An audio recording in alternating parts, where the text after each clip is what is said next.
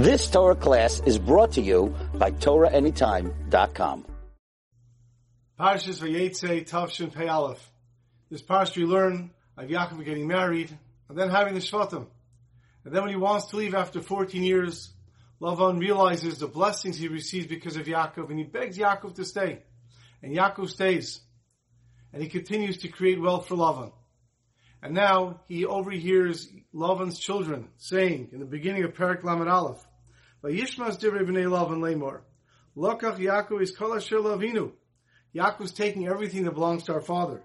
Ume'asher lavinu, asas kol hakavod hazeh. All Yaakov's wealth is coming from our father, which means we're losing out. Yaakov's taking all our money, which of course was ridiculous because they had nothing before Yaakov showed up. But Yaakov realizes it's time to leave, and not wanting to have a fight with Lavan, he takes his wives and his children and he leaves. Lavan hears about this. Lavan chases up after them. And right when Lavan catches up to them, Hashem appears to him and warns him not to go and harm Yaakov. And indeed, Lavan tells this to Yaakov.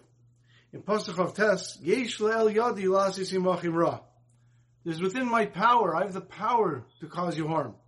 V'elokei avichem, the God of your fathers, emesh amar alai lemar, yishomer l'cham midabrim Yaakov mitay vadra. Hashem warned me not to do anything with you. But other than that, I have the power to do you harm. Which is a very interesting thing.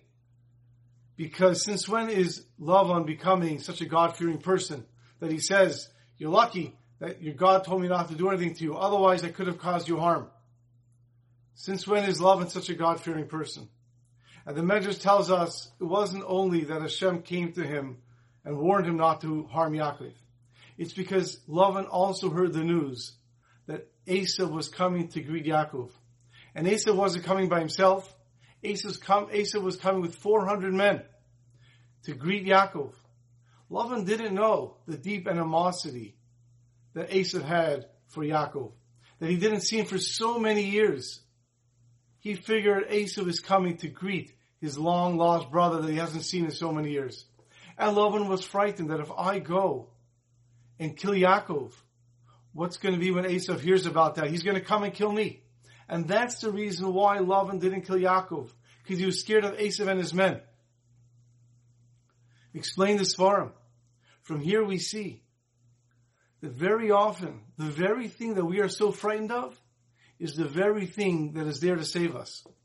Yaakov Avinu was so frightened about Esav coming with the 400 men, as we learn next week's parsha, Vayira Yaakov Ma'od. Yaakov was very frightened. And yet, that is what saved him. The fact that Esav was coming to 400 men is what saved him. How important it is when we face challenges not to think, this thing that I'm dealing with now is the worst thing that can happen to me. Remember, it was sent by Hashem, and it wasn't put there as an obstacle. It's put in front of us as a stepping stone. It's put there for our benefit. Rav Yaakov Kamenetsky, when he was living in Lithuania, he was a Rav. He was a Rav in a city called Svaitsian. When he became the Rav there, he had only 3 children. It was a small community with only 60 families. And he was very happy there because he had time to learn. It was a small community.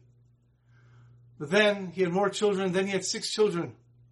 And he was getting paid a salary of 30 lit, which was barely enough to survive. But then the community, being so poor, told him they have to cut his salary to 25 lit. And if Yaakov and his Rebbetzin realized that there's no way they can possibly survive, they couldn't feed their family. And when he heard about a job opening in Rilkamir, which was a very large city of 8,000 Jews, he went there to apply for the job. He came there, he gave his prava, and they had a meeting, and they were very, very happy with him. And they told him, we'd like to hire you as a Rav. We're going to send you the Ksav Rabbanis, the contract. We can't do it right now for technical purposes, but we're going to mail it to you in a few days. Rav Yaakov got on the train, he went back home. He told the Rebbetzin, and they were thrilled. Now they'll actually have food to eat. A few days later, he heard that they're not sending him the Ksav Rabbanis. In fact, they hired someone else, Rav Yosef Zusmanovich. Rav Yosef Zusmanovich got the job as the Rav, and Rav Yaakov didn't. And later Rav Yaakov said, years later he commented, he said, it was then Tisha B'Av in our house. We didn't know what we were going to do. And indeed, in 1937, Rav Yaakov realized they couldn't stay there. He came to America. He had a sort of different jobs. Ultimately, he ended up as the Rosh Hashiva in Torah Vodaas. But Rav Yaakov would often say, could you imagine if I stayed there? Could you imagine if I got the job in Wilkamir? The Rav and the entire community were murdered by the Nazis.